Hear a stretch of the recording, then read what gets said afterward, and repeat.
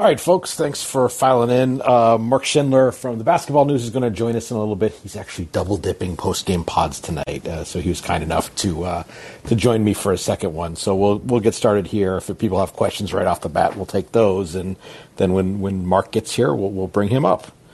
I want to start this is always a little bittersweet for me, honestly. It's the end of the season. We have to wait for the next one, and it's exciting. You know, the championship thing is fun. Nothing looks more fun than running into a room and spraying champagne on people. There's a bit of ennui for never having got to experience that myself, but it's cool just to watch, and I think that's overwhelmingly the thing you should take from this, is especially a team like Golden State, who's been there, thought they were done, and is now back. I mean, it's a pretty special moment. So just wanted to lead with that and say this has been a pretty good NBA season. I've enjoyed it, and I'm very excited for next season. But let's before we even start to look ahead, let's talk a little bit about what happened this game. My guy Abdul Rahman, who's been listened to all these, so thanks a lot. I'll bring him up first. What's on your mind tonight? I want to talk about the losing side more.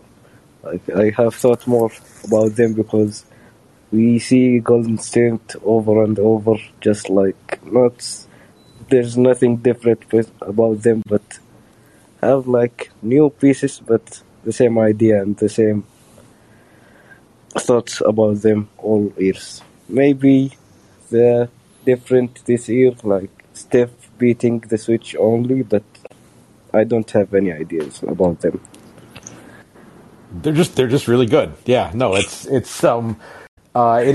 I feel like we saw this in 2019. How after going to the final, like in their fifth straight finals, the team had sort of gotten hollowed out just by having to pay all their stars and everyone getting older, and Iguodala kind of losing a step, and Sean Livingston losing a step, and this team actually felt a fair amount like that one, and it's just Curry is that good, and Draymond Green, who's been really like awesome since like he got benched in Game 4 and then finished that game strong, and really Games 5 and 6 was awesome, and even Clay, like I don't think this was a vintage Clay series by any stretch, but just like those two dudes and a bunch of like mental toughness and almost steadiness was plenty in this series. So I guess that leads to Boston, and I don't know. It was a learning experience maybe for them. I think maybe a lot of the playoffs were illustrating a little bit about what Bob Myers and Draymond Green talk about when they talk about like 16-game players. All right, we're going to take your first move away, then your second move, and then your third move. And, I think the last two teams, Milwaukee and Miami did that a little. And Miami maybe even a little more so. But Golden State really did that. And, if you look, Golden State's offensive efficiency was pretty flat all series. And Boston was really good in the 2 wins and really bad in the 4 losses. And I think a lot of that was, you have to start at, this was not a case of like role players missing open shots. This was a case of their best players and really Tatum especially, not really being able to figure out what Golden State was throwing at them. And I think we can go back and we can look at a lot of different things that you can say, okay, Tatum needs to improve this or that. And I think that's all fair. But I think that, if you want to be really reductive about the series, it's, best guy wins, and Curry was the best guy by a lot over Tatum, and I think that kind of showed in the end. I don't know. What do you think? I think that Boston don't have any pull-up threat this series. Like that, you talk about the mid-range theory a lot, and Tatum doesn't have any pull-up threat. Golden State don't fear any of his pull-up shooting, and he doesn't have any floater game. That's make him look worse as a ball handler and as a playmaker, and just and he doesn't create enough good shot from bad shots. I know. I think that's a great point. At one point, kind of late in the game, I think it was when he kind of drove across the lane and tried to take like a across his body, like runner over Wiggins. Is like, does he know how to jump stop? Because there's so many times when he got to like, between the circles and the paint, where if he just knew how to jump stop under control and just kind of elevate. He's 6'9" with a 7 whatever wingspan. But it does seem like everything is sort of this like running Euro kind of thing. And that, like, first of all, Golden State did a great job of kind of riding his body out. So he was, instead of like a Euro step into like a 2-foot lefty layup, it's a 6-foot lefty layup with him falling out of bounds. And that both meant he missed those shots and they turned into fast breaks the other way. Where if he just like stopped and came under control, especially on plays where he had a size matchup, like, yeah, those aren't like massively efficient shots all the time, but they're certainly better than the fall out of bounds, miss a layup, give up a 3. That was a lot of what did them in this series. But also, I think you're right. I think that, there's a reason why Jaylen Brown was the more effective of the two. And it's because he's got a better pull-up game. Yeah, B-Ball Index, the best maybe available public stats have him ranked F at pull-up shot making this season. And he isn't have any good season other than the last twos, and last season shooting data is just fucked up. So I don't have.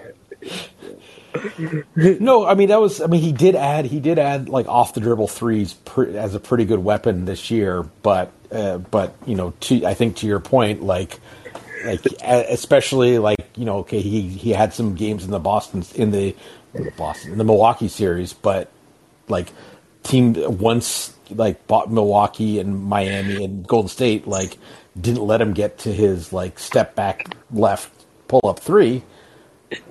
Then he didn't really have the in-between game to beat that. And yeah, I think you're right. I think also Smart have underrated floater game that made Boston look good, pretty good part of the series than most like of any other series that bailed them out in second or the first quarter to make the game just 15, not 20 or 25 points lead.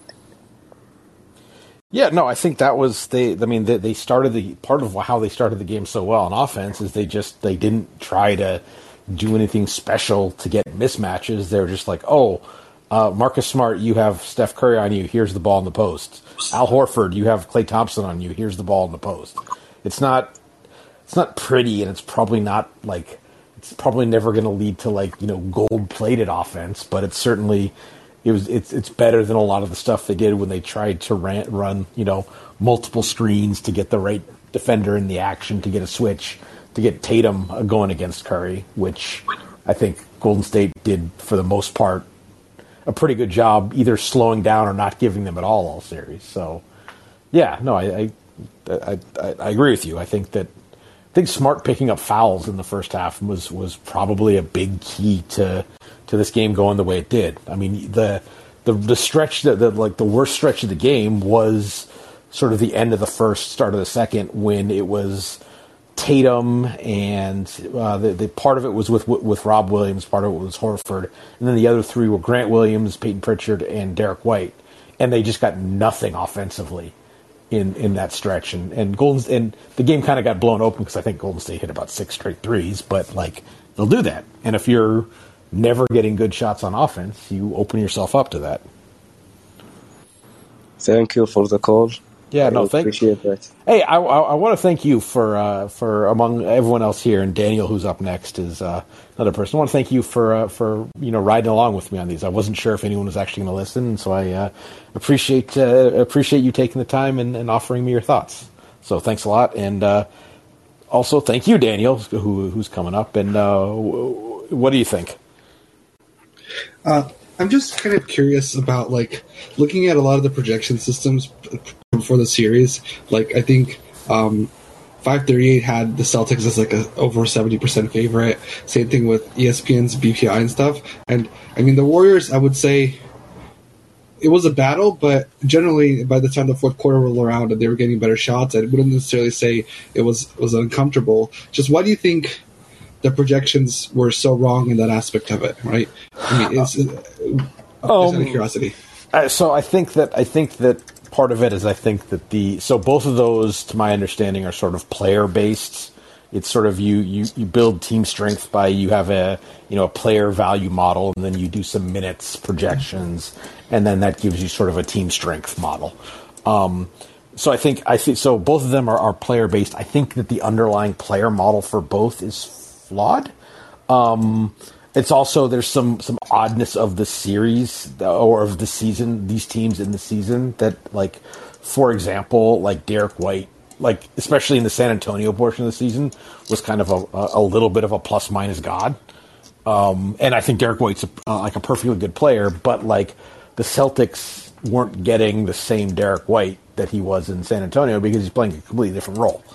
And that's sort of a thing we know about a lot of these metrics is they're not measuring how good a player is. They're measuring impact in role. And he was very good in Boston, but he was like, top 15-ish per minute player by estimated plus minus is probably the best single number out there right now. And he was, at the time of the trade, he was a top 15 per minute player in the league. I don't think that anyone really thought he was that, but that was the kind of impact he was having this season. And so you add that, and it's like, wow, look at this. They're getting 20 minutes a game of like an all NBA player. So that's, that helps. Golden State's like season ratings are weird because of how in and out of the lineup people were. Right. Like, yeah. No, and so this is actually prior to the playoffs. Yeah. Go ahead. Sorry. No. Golden State. I think. Sorry. Please, you go. Okay, I was going to say that's the big three that Steph, Clay, and Draymond didn't play together at all during the regular season. Yeah, no, and so that's and like Clay in particular, there's like weirdness of the season. I was just looking this up because I was writing about it for the intro to the paperback of the book coming up the fall. You guys should buy it.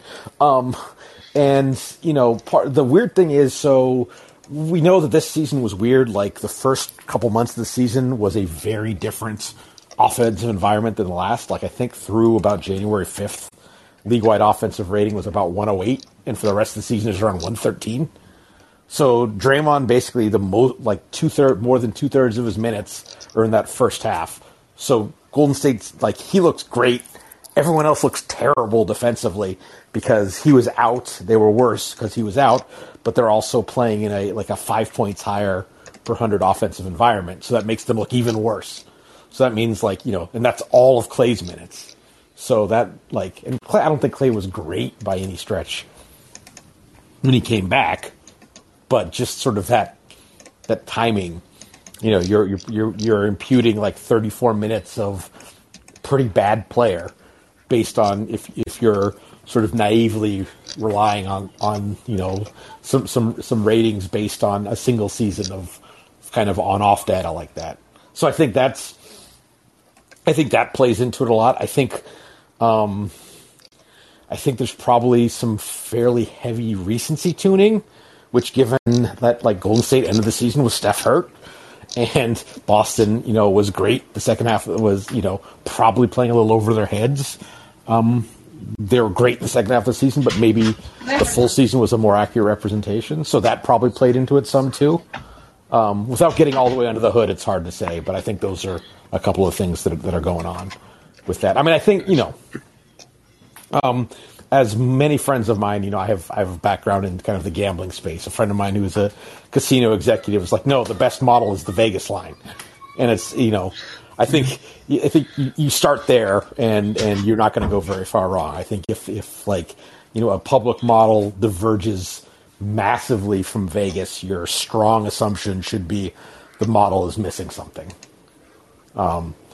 Gotcha. And speaking of Derek White, I think you can safely say, I would safely say that by the end of the series, I think that Jordan Poole's playing better than he was, which was kind of came as a surprise to me about how he was kind of able to settle down in general on Poole. Yeah, no, I think, confidence is a funny thing. I think it actually, I don't remember which game it was, but I think I remember the moment where it started. I don't remember if it was game 2 or maybe game 3, but there was a play where he had been pretty bad all series, and there was a play where he drove baseline, and Robert Williams met him at the rim, and he took the contact and hit a tough bank shot over him. And then kind of almost since then, it seemed like his confidence, which had gotten a little shaky through the playoffs, kind of came back, and he's bad enough defensively that if he's not going to be dynamic offensively, he's a negative. But he was able to be aggressive and make enough shots, and including it seemed like every end of quarter, end of shot clock 3, which that helps. So, all right. Thank you so much for doing these. I really enjoyed listening to them. No, thank you. Appreciate it. No, thank you for listening again. I appreciate it. These have been fun to do. Let me see. Mark will join us in a couple minutes. Like I said, he's doing the Daily Ding on the Athletic, so let him do that. Try to think of other things that really struck me. Again, just the Golden State's offense was fairly constant at 113. I think they ended up at 110 something tonight, but the last couple minutes they kind of jacked up some stuff, and it was basically 113 through the competitive portion of the game. And for the series, it was about 113, and so Boston's was in the 120s in the games they won, and in the 80s or 90s the games they lost. And I think that's where the series turned. For as much as all series it was talked about, they're guarding Steph wrong or whatever, they defended well enough to win. I think tonight's a perfect example. The second half, the game was there for them to take if they could have put any sort of offensive stretch together. And between the inability to finish at the rim and the turnovers and giving Golden State just enough second shots, they could never really. I mean, they cut it to 9 a couple times, but I don't think they ever had the ball to make it closer than that. Someone correct me if I'm wrong. So that's, I think that's, there's a lot of things we can point to about, the shortcomings of this Boston team, but I think we should start by saying that's, we're kind of nitpicking, almost saying this is wrong with Boston, this is a fatal flaw, and that, and this and that. This is a team that, got to the finals against tough opposition and won 2 games in the finals. So it's a pretty damn good team. And they just kind of, just ran out of talent at the end. And, were they one perimeter player, one shooter, one ball handler short? Were they Jason Tatum being a little stronger with the ball, Jaylen Brown being a little bit better of a ball handler, Marcus Smart being a little less Marcus Smart? I don't know. There's, it's sort of the double-edged sword of kind of his people call it the dark arts. He drew a couple fouls and gave up a couple threes, and probably turned the ball over trying to draw fouls a couple times in inopportune moments in the series. It's having to trying to steal minutes with Peyton Pritchard. I think Pritchard, starting in Game 4. I think one of the key moments in Game 4 was Pritchard took a pretty ill-advised transition 3 when Boston was kind of in a good spot and kind of not killed some momentum, but kind of you run good offense, you run some clock there, and you get a good shot, and you go up instead of being up. I think they were up 11 at the time. Instead of being up 11, you're up 13 or 14. That game is different, and they win Game 4. They probably close out the series in 5 or 6, and we're having a completely different conversation. But it's in this era of no real juggernaut teams. I don't know if it's an era or just this year. Those are tiny margins, and you can see that's the fun thing about the playoffs is you can see all the little cracks that teams have, And, I don't think there was a perfect team this year. So it just happened that, largely because of Steph, like Golden State's cracks were less of a problem. Let me see. Anyone out? As we're waiting for Mark to show up, anyone else have thoughts or questions? I'd gladly take them. I'm just kind of rambling here. It's hard to without having kind of reviewed. Oh, we'll get Danny up here, but without reviewing the game in detail, it's a lot of your first impressions turn out to be wrong. So don't want to make grand statements that turn out to be completely ridiculous in hindsight. But Danny, what'd you think? I thought there was two interesting swings. One in the second quarter when Draymond hit his second three, and then Poole banked in a three, and that just, I think, probably deflated the crowd and the Celtics, seeing those two things happen. And then it seemed like in the fourth quarter when Boston was making their run, they missed a few easy shots in 4 or 5 possessions where they missed some easy ones that would have, I think, cut the lead to a more manageable margin. Those two swings I thought were pretty important momentum changes. I mean, I think those two threes you're talking about, the green one and the Poole banked one, those are. But if Boston's kind of scoring, you kind of roll with that. The fact that it was Boston not only not scoring but not even getting anything resembling a good look for about a 5-minute stretch. I think that's you can, if you're scoring offensively and you play good defense and the other team hits a tough shot at the end of the clock, you're like, okay, we'll go down and we'll score again. We'll get a stop next time. But if you've missed 6 straight shots, I think that is a little more deflating.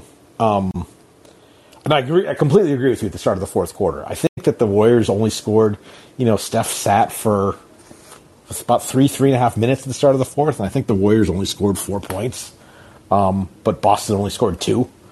And it started the first play of the fourth quarter.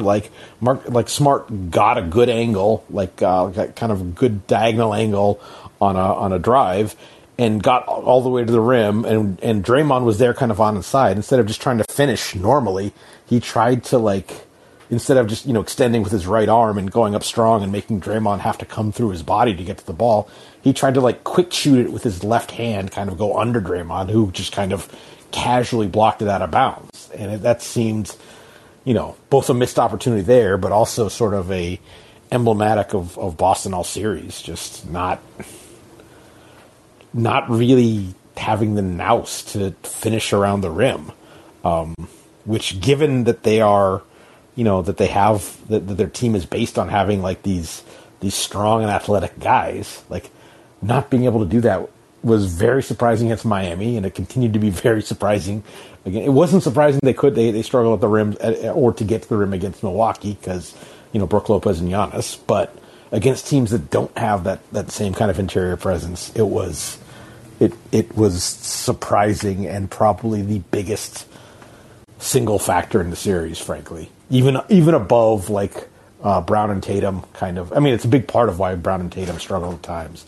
But even over and above their kind of turnover proneness was Boston's overall inability to finish in the paint. Because I think that led to a lot of the turnovers by, if I go all the way in there, I'm just going to throw up some bullshit and not get a foul call, and they're gonna fast break on us. So I'm gonna have to try to reverse pivot, spin, do something crazy, and the ball got stolen, and there we go. So. But no, I totally agree with you, especially about the fourth quarter one. I thought the Celtics looked a little tired at the start of the fourth. Also, I think you see that when a team makes a big run to come back. They used a lot of energy. Horford used a lot of energy in the third quarter, and then they were almost defending a little straight-legged to start the fourth quarter, and they had enough to make one more little run, but at a certain point you run out of time, and they ran out of time and just never had the ball to cut it to less than a 3-possession game. And so well, it was interesting, but never really close in the fourth quarter, I'd say. Yeah. Thanks. What? Yeah, I thought Derek White was the swing player in this, where some games he was good, and today he didn't even want to shoot it, it seemed like. Hey, I mean, maybe, I don't know. It seems like you could be right. I'd have to think about it, because I think that like Boston's they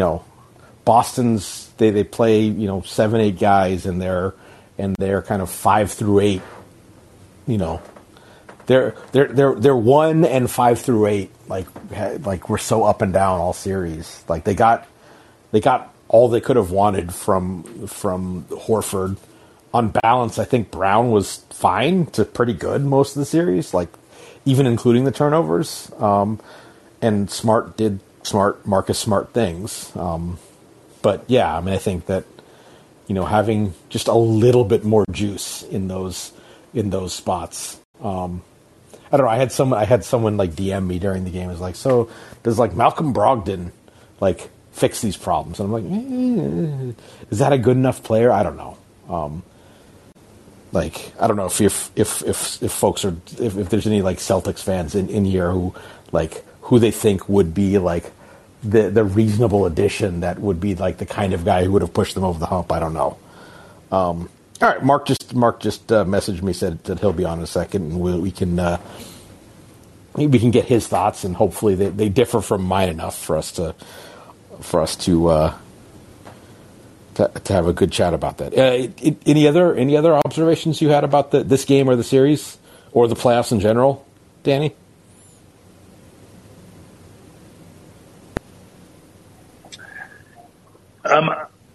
Not really. Is Curry people are gonna think he's past Magic on the all-time point guard list? Oof. I don't know. Maybe this marks me generationally, but I kind of feel like I can't get there. That's that's like inner circle pantheon now, and they have to it's at least a discussion now, which very much honor just to be nominated. So, and is that a discussion, or is there anyone?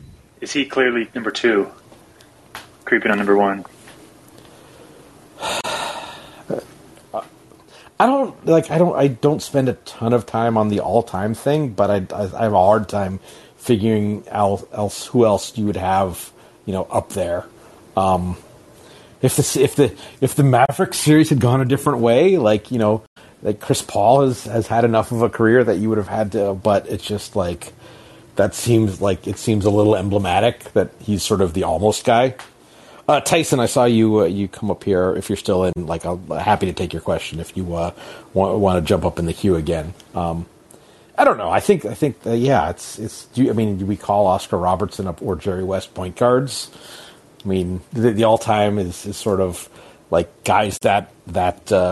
Oh, Mark's here. We'll bring him up on stage. But first, Tyson, you've been waiting patiently. So, am I muted or? Oh, there we go. Yeah, there you go.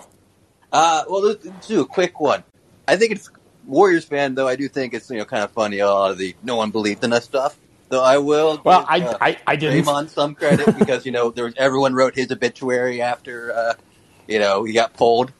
So, do you think there's any reason why, or did you notice anything other than just play better as to why he played better the last 2 games?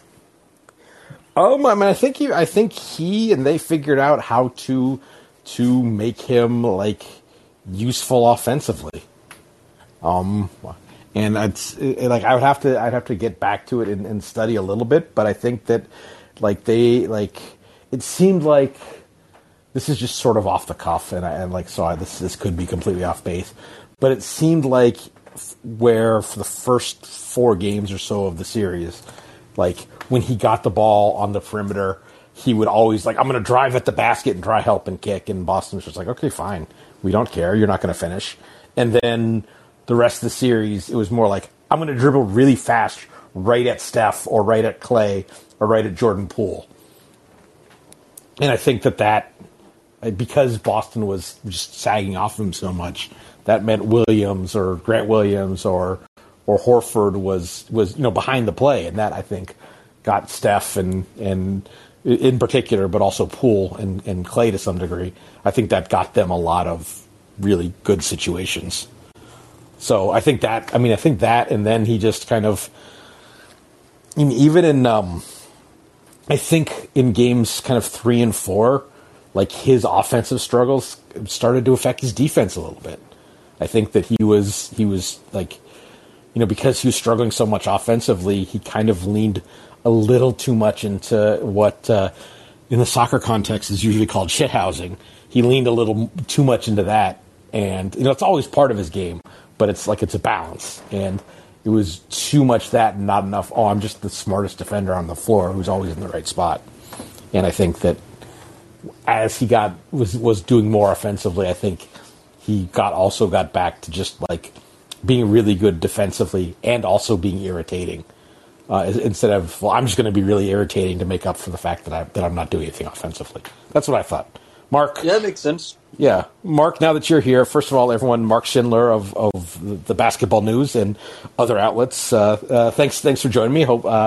Hopefully I'm not making you repeat the same things too much as you're doing double duty tonight. But, what do you think about that? What do you, let's start there, I guess, for you, with the Draymond thing. What was different about him, sort of the back half of the series? Yeah, well, first of all, thanks for having me on, man. I really appreciate this. And no, man, I'm psyched. This was a really fun series just to dive into and talk about. I think there's a lot we can take away from it. With Draymond, I felt like a lot. Like I really liked what you hit on in terms of instead of him driving at the rim, it was more of driving towards Steph or Jordan Poole or whoever was open on the perimeter. I thought he was really great at just seeking out and making things happen for everyone else. Because, like you mentioned, like him driving towards the rim, it wasn't doing anything. The Celtics were fine with that happening. Like, okay, we're just going to stay home, contest you at the rim. You're going to miss most likely, and we're going to be fine with it. And I think, him doing that was huge tonight. Even tonight, like the way that he chased some offensive rebounds, and everything he did was so decisive and quick tonight. I thought that was the most key thing offensively. And he hit that first corner three. And even just him taking, I was like, oh, okay, this is different. Like this is one of those nights where I'm like, I'm not sure how the Celtics are going to necessarily combat this because that's just the kind of stuff where you can't.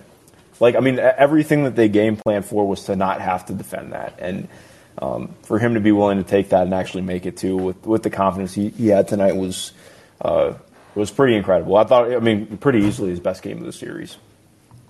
I thought he was basically like top level Draymond, at least sort of the post a bit able to shoot top level Draymond. Yeah. Basically since he got back, like I think probably got talked about a little at the time, but he played really well the last 3 minutes of Game 4, and basically since then, it's been all pretty good for him. He also actually low key hit one of a pretty big shot, I thought, which was, if you remember, he got the ball. They had an ATO with 4 seconds left on the clock, and he kind of got it at the top of the circle against Rob Williams, and ended up just having to shoot like a moon ball over Rob Williams. That was huge.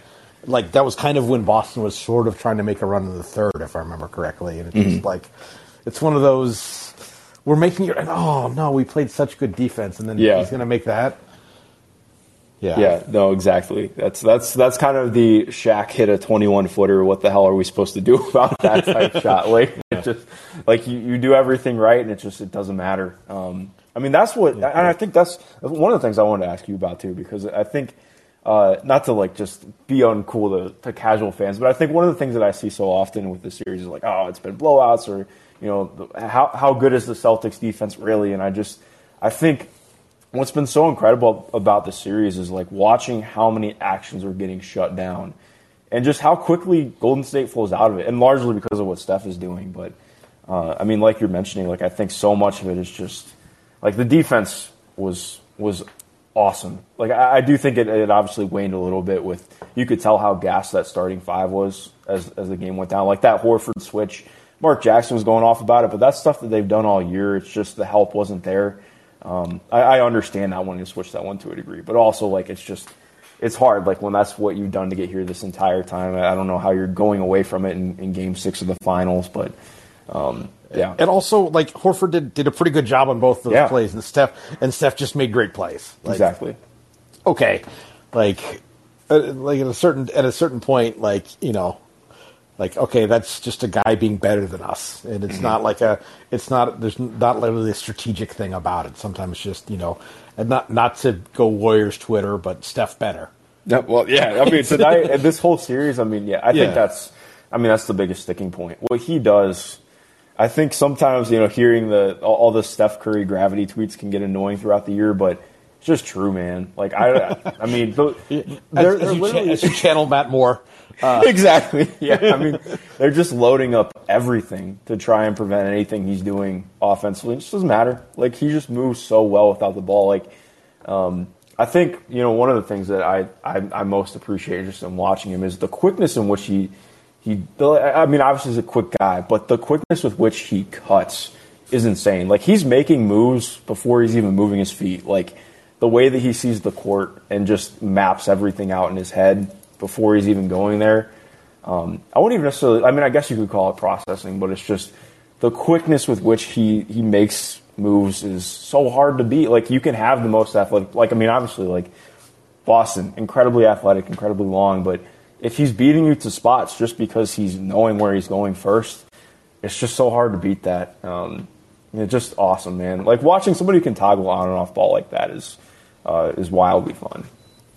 I don't know. They're like, if you want to talk about like where a differentiation was in the series, I think it was some of that toggle that he's actually been for a lot of the year, and certainly like the first 2 rounds of the playoffs, Jason Tatum was very good at, like, balancing that. And, even starting just from game 1 of this series, it seemed like, abrupt left turn into criticism now, but it seemed like I was struck in game 1 about how, like, out of rhythm Tatum seemed. Mm-hmm. Because, and I think that the play from tonight that was games probably, that their win probability is probably in the 5% range anyway, so it's not like it lost them the game.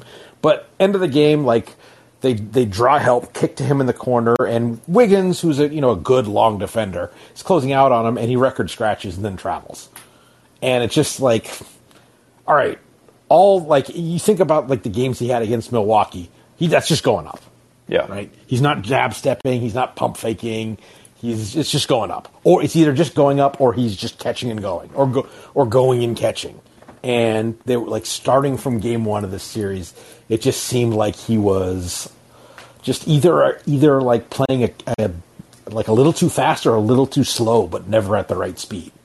Yeah, no, exactly. I think that's a great way to put it, and I think that's part of. I was maybe a little bit too vocal about it on Twitter tonight, but I'm just tired of they need a point guard. Like, first of all, this is the NBA Finals. Like, right. They had the number 1 offense. Like, we talk all the time about how good their defense was in 2022, but they had by far the number 1 offense in 2022, and a lot of that was turning the keys over to Marcus Smart to just initiate sets more and get Jason and Jalen off ball, or get them better looks on ball by starting off ball. Like, I think so often we make it out to be like, oh, well, you're an on ball or an off ball player. Well, no, you're both. Like, if you're going to be good, you're doing both. Ideally, that's like there's some players who looking at James Harden and Trae Young and Luka and some other guys who, like, if they could balance that a little more, they'd be better players. 100%. And I think like that's where it just got frustrating, because I think watching this whole series just felt like or I should just say more like the last 3 games, most of the whole series, but the last 3 games in particular.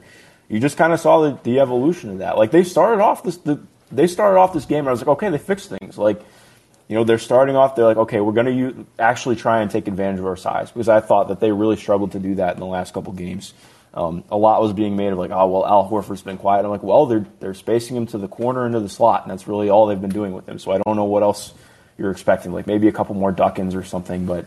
I love a good duck in, and they started the game with one, so I was very excited by that. And yeah, exactly. I mean, they did it. I think 3 of the first 5 possessions. Like, we're here. They're going to do it, and they just went away from it as soon as Golden State started hitting stuff and started to go on their run to get back in. It felt like they really went away from it, and I think it's so much less about having a starting point guard and more just decision making in general from Jalen and Jason, because that just continued to be a problem tonight.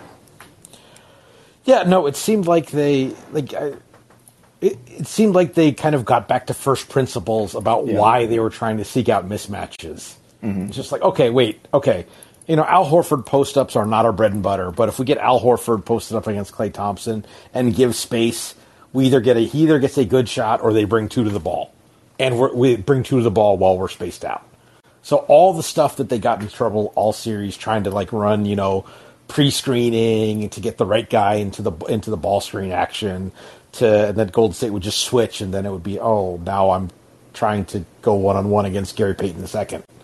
Like, they just kind of stopped. They started the game without not doing that, just being making it simpler.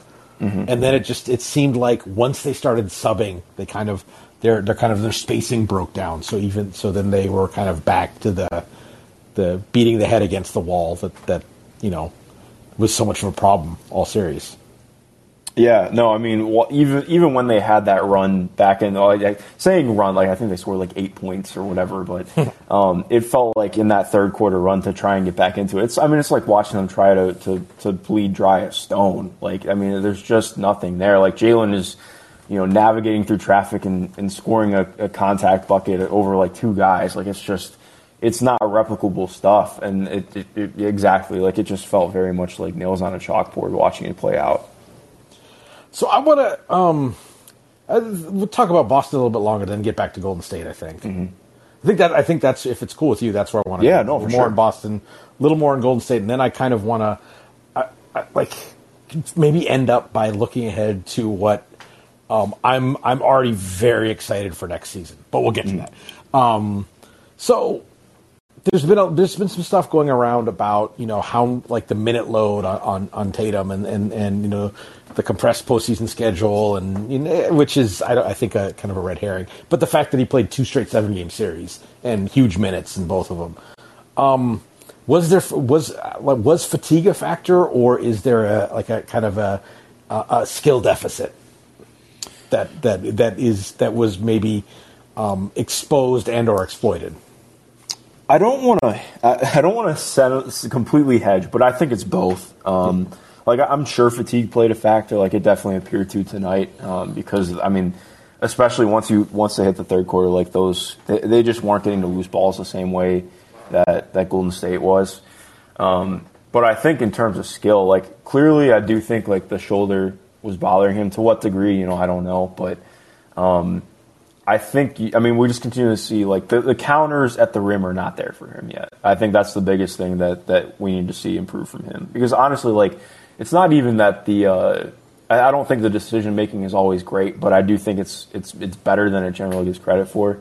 But I think the issue is just, they know that they can just load up on him and drive it, force him to the rim, and it's going to be tough because the counters aren't there for him. And I think that was such a problem tonight. And throughout the series too. It's not just a 1-game thing, and that's the biggest thing for next year. How that plays out. He granted he got a lot better at that as the year went on this year, but I still think navigating through traffic and parsing together more drives into finishes is going to be the biggest step for him. Because it's kind of it was interesting because I think early on this year. I was talking about this with a couple of friends, and I was like, how close is Jason Tatum to being better than Indiana Paul George ever was? As an offensive player, I should say. I do think PG's always been a better defender, at least in the Indiana stages. But I do think he's closer to getting to that level as an offensive player. Not to make this a random comp thing, but I still think there's a lot more there that I think he needs to that I'm hoping he can iron out in the way of finding some more of his pacing and tempo too on the inside. At times it almost seems like his length is a detriment. Yes, it feels like he trips over himself sometimes. Well, not just that, but he plays with the ball away from his body, and it's not it's almost like he's trying to do the Harden rip up through your arms, but Harden's a tank, and Tatum is strong but slender, and so it seems like the ball is out away from his body, and he doesn't have the ability to keep it in traffic, especially as he's it feels like he goes to the Euro step kind of by default when like a simple jump stop might, like a jump stop power up. I'm 3 inches taller than you and have a 5-inch standing reach advantage, so I'm going to jump stop and just go up over the top of you. And it doesn't seem like he has that. Yeah, no, 100%. I mean, I don't know how much boxing you watch, but it reminds me of watching like Deontay Wilder, at least more in his prime, like a guy 6'7" at heavyweight, again, like pretty slender, pretty thin. And he was not like an awesome technical boxer, but was somebody who could really negate some of his length and height advantage because he just would he'd smother some of his punches, getting like way too close into things. And it feels very much like that. Like even when he does have space, it feels like he's playing in a phone booth sometimes. You brought him up. It's funny. I watched the second Wilder Fury fight with Thanasis Antetokounmpo among oh no way, that's awesome. He had a friend with him there, and she was like a much better boxing commentator than whoever was actually doing the like. Sounds about right. Yeah. Anyway, randomly. No, I think that's right. Let's go back to the Warriors. So something I'm going to be stubborn about this, and even though they won the championship, be a little bit like I think they got away with it rather than it being the right decision because it did seem like they themselves were a dude or two short at times in the playoffs. Yeah. Especially against, Memphis before Ja got hurt and at times in this series.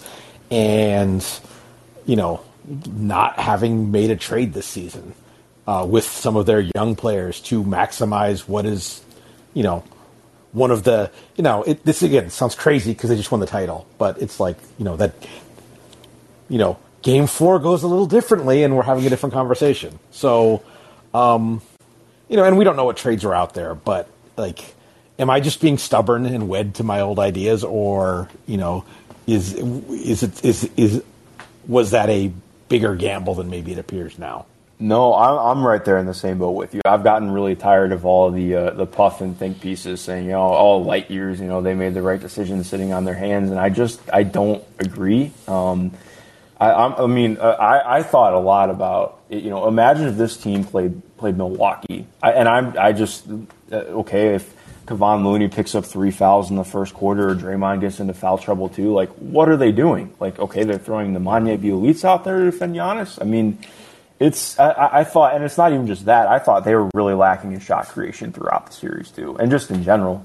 Wiggins was huge for them and what he was able to do in creating some tough looks, but again, that's part of the thing. I felt, especially too because Poole was unplayable at times for his defense, I still felt that they really could have used somebody else who could handle and just create something because, we're going to look back on this and talk about how this was just an all-time Steph series. If they just get saying average Steph series sounds unfair, but if they get a 70th percentile Steph series, they lose in 6 games. Exactly. And I think that there's just I'm in the same boat very much. I also would say I'm just I like a lot of their prospects, but I'm not in the boat of thinking that any of them should have hinged upon them not making a deal that really solidified this title run for them.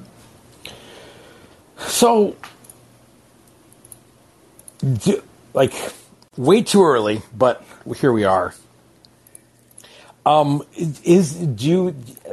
do you think the chances are this is kind of a button on the Warriors era, or is this kind of the start of a second peak, or maybe even a third peak if you consider whether you want to consider the KD era a separate one than the 73 win team, which I kind of don't. Ooh, that is tough. I think it's still the same era, because I agree with you. I don't like how much erasing gets done of the KD era. It was just awesome basketball. I wish that we could just enjoy it instead of trying to pick it apart. Are you new here? Yeah, I am new. I have a little bit too much boyish optimism, but I'll let it stick around for now. But I think I think a lot more is just going to depend on I think Jonathan Kuminga showed a lot that I was interested by this year.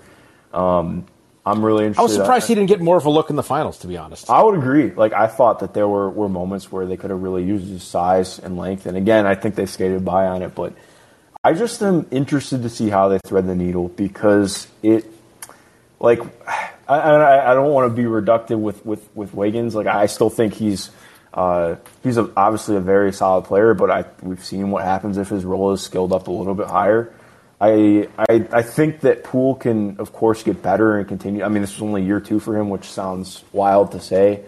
Year it was year 3. It was year 3. Yeah, but year 1 because he was the worst player in the NBA his rookie year. Exactly. So it's but it's just I'm just not sure where the upward mobility for them is unless they're making a trade, and I'm interested to see what happens with Draymond too, because as good as he is offensively, defensively. There were just real stretches this year where he was pretty rough offensively. And, that played out in the finals as well, too. And I think it was more of a problem in the playoffs, of course. But, we're hitting the point now where it's it is very hard to keep the entire band together because how good is the entire band outside of Steph is a legitimate question. I wonder, what does Klay look like next year? We had really good stretches from him this year, but also, we are talking about Game 6 Klay very differently if Boston wins this. Yeah. So, it's. So can we on Klay? By the way, I think that he deserves he didn't have a great finals, but I think he held up better defensively, definitely than we expected. Mm-hmm. And that I think that was the Celtics really only having Poole as a target. I think probably is an underrated sort of swing. Steph at times, but they at least had to work for that. But yeah. I think the fact that the degree to which Klay and into the spot minutes he got, Bjelica held up defensively, I think is not the most important factor in the series, but were important factors in the series certainly. Yeah, definitely. I agree in entirety. I think just having somebody else out there who was long, who could stay in front of somebody. I do. He had some rough moments off the ball, to be sure too. But I thought overall, if they didn't have him, it's an entirely different series for sure. He did. He had the size and was maybe struggled at times against Brown, but was perfectly fine against Tatum. Mm-hmm. And I think that was the worry for Golden State this series is having enough guys to guard those two.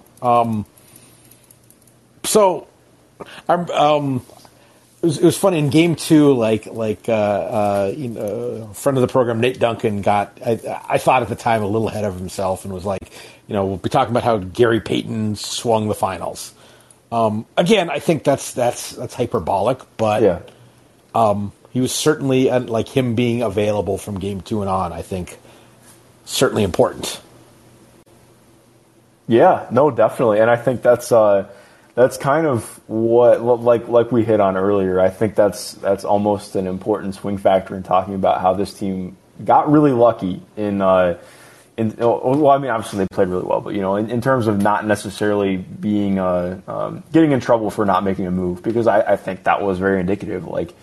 Not having Gary Payton for a couple games was legitimately hurtful to them. Just having somebody who could go out there and play solid defense and move the ball, and I thought his ability to just attack on the roll or attack off the catch and be impactful around the rim was huge. Even if he's not somebody who you're super worried about taking threes, that was one of the killers tonight too. I think Rob Will closed out to GP2 and it ended up being an offensive rebound and put back when later in the game. That one I was I jumped off my couch and I'm why are you closing that? And but yeah, no, he 100%. He was huge. And I especially too, one of the things I loved that Golden State did was how much pressure they put on, throughout. And I thought, a lot gets made out of, if a team is pressed, you think that they're going to run faster or get boggled. And I think that played out more in how slow the Celtics ended up going because they were willing to press really quick off of the Warriors were willing to press really quick for small spurts off of makes or whatnot. And I mean, so often, I think it was Todd Whitehead put out the graph yesterday of showing the discrepancy in time left on the shot clock when shots are going up. And I mean, that played out so often with Boston, getting into sets with 16 seconds left on the shot clock. And it felt like they were backs against the wall the entire series because of that. Just how much Golden State really focused on controlling the transition game. I think there's maybe a little something that was demonstrated as far back as the second round. Mm-hmm. If you remember the first game against Milwaukee, oh man, Milwaukee's kind of a little shorthanded and no Chris Middleton, and they've got an athleticism disadvantage. So we're just going to have Pat Connaughton and Grayson Allen and pressure, get up and pick up at 3/4 court almost and get really physical on the perimeter and know that Boston doesn't actually have a ton of downhill speed. So they might get by you, but they can't really hurt you.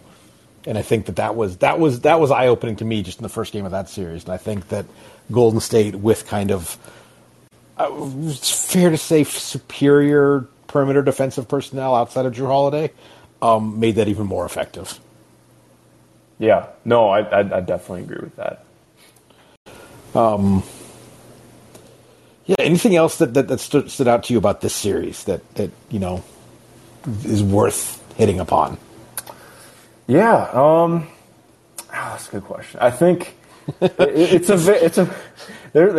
many things. I think this is more just less on an analytical note or anything, but I just hope Rob Williams is okay because it sucked watching him play. Honestly, it was cool because he had some incredible plays tonight defensively, but also you could just tell how hobbled he was. He did not look right at all, and that really showed up for me offensively. With as much as he had his bounce on defense, he wasn't right off the catch or on the roll on offense. You could tell he was disjointed. And I just hate seeing guys have to play through injuries. I know the Celtics team doctors came out and were like, it's fine. You're not going to hurt your knee more. But yeah, exactly. IT had that quote tweet today. I'm I don't know, man. And so I'm glad that he doesn't have to go through Game 7. Yeah, I mean,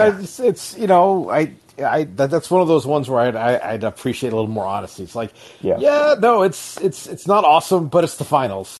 And I think everyone's okay, fine, it's the finals. If you're going to, if there's you're not asking a guy to grind 32 minutes in February, as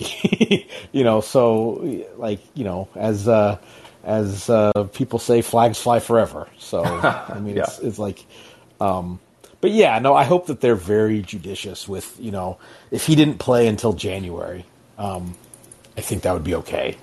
I don't I kind of doubt that's what they're actually going to do, but I think that giving him a nice long rest because they want to be here again this time next year, and having him more fully healthy is going to be a big part of that.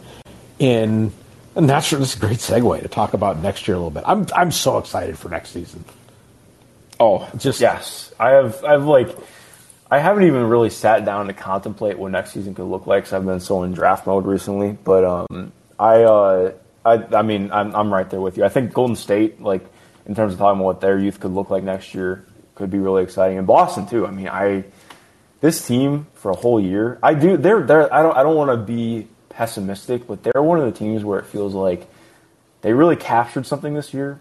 And obviously, you don't want to take away the run that they had, but it does make me think going forward to next year, it is hard to carry that shit over for an entire for more than a season. Obviously they have a great foundation. I'm excited about it, but it'll be interesting to see what moves they do or don't make. It's the Atlanta Hawks. I mean the Dallas Mavericks rant of you don't start at the finals next year. You got to get back to the finals. Exactly. I do think that they're at a better base to do that than those teams are. No, I think we start with Golden State. Golden State is now officially kind of for a number of years, LeBron teams were I don't care what their regular season, I forget what year it was. I think it was 2018. Yeah, it was 2018. And we were doing and that was when I was with the Bucks and we were doing analysis about like, okay, who are our possible playoff opponents and who do we want to play? And I'm like looking at all the numbers and all the things you look at, and like every indicator is like the team we would most want to play is the Cleveland Cavaliers. Yeah. Okay, but LeBron, and it's like but LeBron. We know and I think next year, like heading into next year's postseason, barring like craziness, like I think that like okay, but the Warriors is they could win 49 games next year, and if they're coming into the playoffs healthy, like you're gonna have to show me the body for me. So start from there, but like just thinking about the number of teams that start the season with legit hopes is, I think, more than we've seen in a while. Wouldn't you agree? Yeah, no, for sure. I mean, just going up and down the list, like, how weird is it that we haven't talked about the Clippers at all, man? Like, exactly. I mean, and I love the moves that they made this year, honestly, and they have moves to make in the offseason as well. So obviously they're coming in. They want to win a title next year. New Orleans is legit, in my opinion. I think that they really established themselves. Not as a contender. As like a legit playoff team. You know, like they're a team that I wouldn't want to face in the first round. I don't even want to think about Utah. That's an entirely different Memphis. Yeah, Denver. Like the Clippers. Yeah. Denver as they get healthy. Dallas too. I mean, the next season's number totals haven't come out yet, were I interested in that kind of thing, I would be taking the Dallas under no matter what it is. Yeah, I would be there with you too. But I mean, even like depending on what they manage to pull out of that this summer, like the Lakers are still starting with LeBron and AD. Mm-hmm. So if we've kind of seen you put the right pieces around that, like even going back to like last season, prior to some injuries, like they were top 3 team in the league. So not this past season, but for sure. Yeah, the season prior, and that's just in the West. And I feel like we've forgotten someone too. Like maybe I'm like, Phoenix. Phoenix. Except they're in an interesting spot. Yeah. But no, I mean, exactly. Like you can't. Can you do the revenge tour 2 years in a row? No. It would seem by all indications from reporting, the answer is no on that one. But still, I mean, they're still going to be really solid by all accounts and purposes. So that'll be interesting. And then in the East, you got Boston again. You got Miami probably has the ability to be deeper next year than they were this year. Now they'll also be a year older in some key spots, but like obviously like Milwaukee, again a team that'll be another year older, but healthy is right up there with anybody. Brooklyn, like the. It'd be very interesting to see what Philadelphia comes back looking like next year. I mean, if this is the Joel Embiid we have, like, for the next couple of years that we got this year, like, that's certainly best player on the floor equity any night. Like, so that's, I mean, we've talked about a third of the league that has, like, that isn't, like, totally fooling themselves to think, it could be us next year. Now, there's gradations of that, but still. I'm like between that and sort of a lot of the young players kind of continuing to percolate, I'm very excited for next season. Yeah, I mean, like you mentioned with the young players, I think that's what I'm most excited for next year. I mean, I'm the annoying player development guy who likes just watching all of the young teams play, but like the Cavs legitimately. Part of it was I talked myself into it a little bit too much, but I mean the Cavs were a home court advantage team that I thought halfway through the year, I was like, I don't want to face them in the playoffs. Like their length, what they can do. I'm interested to see how things change with them. I mean, like even Minnesota's in an odd spot for sure, especially with all the D'Lo stuff too. But exactly. I mean, there's going to be, like it is every year, there's going to be some young team that we aren't really expecting that takes a jump, that supplants somebody. Maybe it's New Orleans and I look stupid. Hey, I mean, betting on them to have an even better year next year is feasible, but how much better would be interesting. A lot's going to depend on injuries for sure. I think it's like, I'll go safe and say it's going to be the Kings. No, I'm kidding. Oh gosh, jeez. So I'm not ready to have my heart broken by all right, by a good we've Kings officially. story. I feel like okay, yeah. I feel like unfortunately the night started with talk of the Kings with they're trading their draft pick, making the pregame show somehow. Anyway, I don't want to talk about that. And that's probably a decent spot for us to kind of start to wrap up. Any other button you want to put on like this season? Like, what do you think? Is there anything you feel like you've really learned this season, this playoffs? Anything that's really changed? Anything that's been like super reinforced? I mean, I think I've got one, but I'm interested in yours. Yeah, I think my biggest thing that continues to be reinforced for me is how freaking hard it is to win at the highest level. To actually win a finals. I think so often, there's just a lot of conjecture and philosophizing about how you do this, how you build a championship roster. And I think so much of it is like, well, there are definitely principles and guidelines. There's a million ways to skin a cat, whatever the phrase is with it. It's something my grandma would say, but I just think, we saw a multitude of shades this year from teams that had the potential to win it. Things went wrong for a myriad of reasons. I mean, luck does play a part. Timing plays a huge part. I think I keep coming back to having as many players who can handle the ball, who can make quick decisions, and who can at least hold up on defense is probably the most important thing you can have moving forward.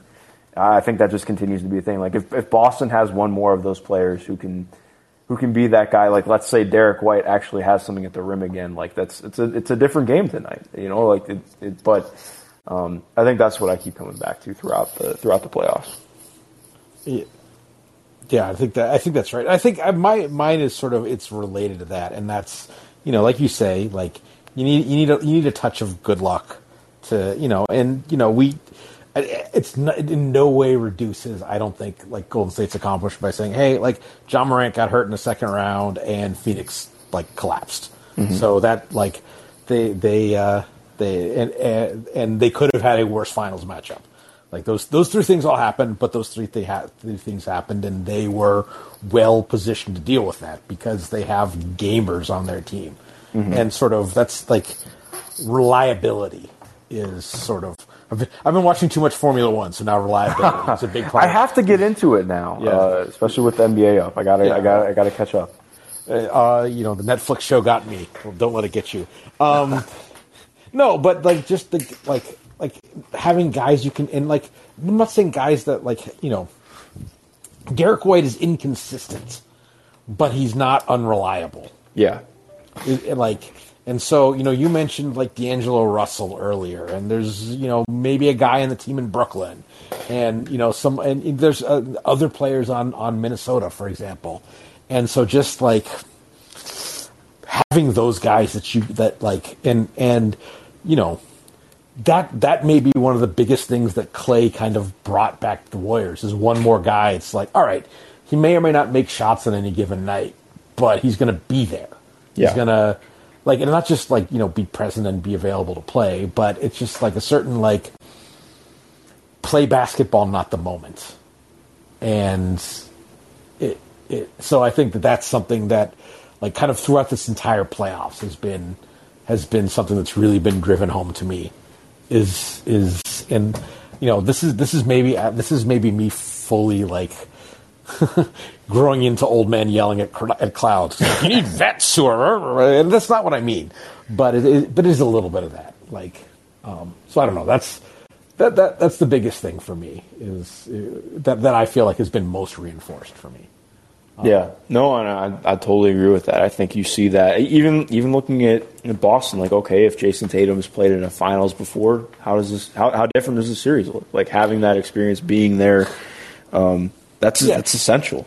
Although, I mean, he's still only the meme of he's still only 19 years old. Like at a certain point, Jason Tatum is a very experienced playoff player. Yeah. So I don't know if we get the it was his first time mulligan, quite the same way as you would with, this was Jordan Poole's first playoffs, so him taking a little bit of time to figure it out was understandable. But at the same time, like the top players, it wasn't that long ago, and I see him in watching, and he's joining me tomorrow. Dustin Godsey from the CMO of the Bucks. Remember back in 2019 after we lost to the Raptors, like I don't know if Giannis quite has it, and since then he's been, over the last 4 seasons has been the best player in the NBA. I think kind of without question, even if at various times there might have been like someone better than him across that stretch of time. Because, there's some things that like got exposed in his game in kind of that year and the next year against Miami that he fixed. And so Tatum has a chance to do that now. Now, whether he does, I don't know. The best players do, and the guys who are almost at that, the guys who end up their career being almost don't. And only time will tell if that's the case. But I think we should end just again saluting the Warriors. I was skeptical whether they were a top 6 seed at the start of the year. And now, they're the champions. So it goes to show that I would say nobody knows anything, but I don't know anything. And it's a useful reminder of that. Yeah, no, I mean, same. I think I had them projected as the 5 or 6 seed before the year started. I even getting closer to the playoffs, I knew what their record was, but I was like, I just don't know if I believe in their half-court offense. And exactly what you said. It's what do I know?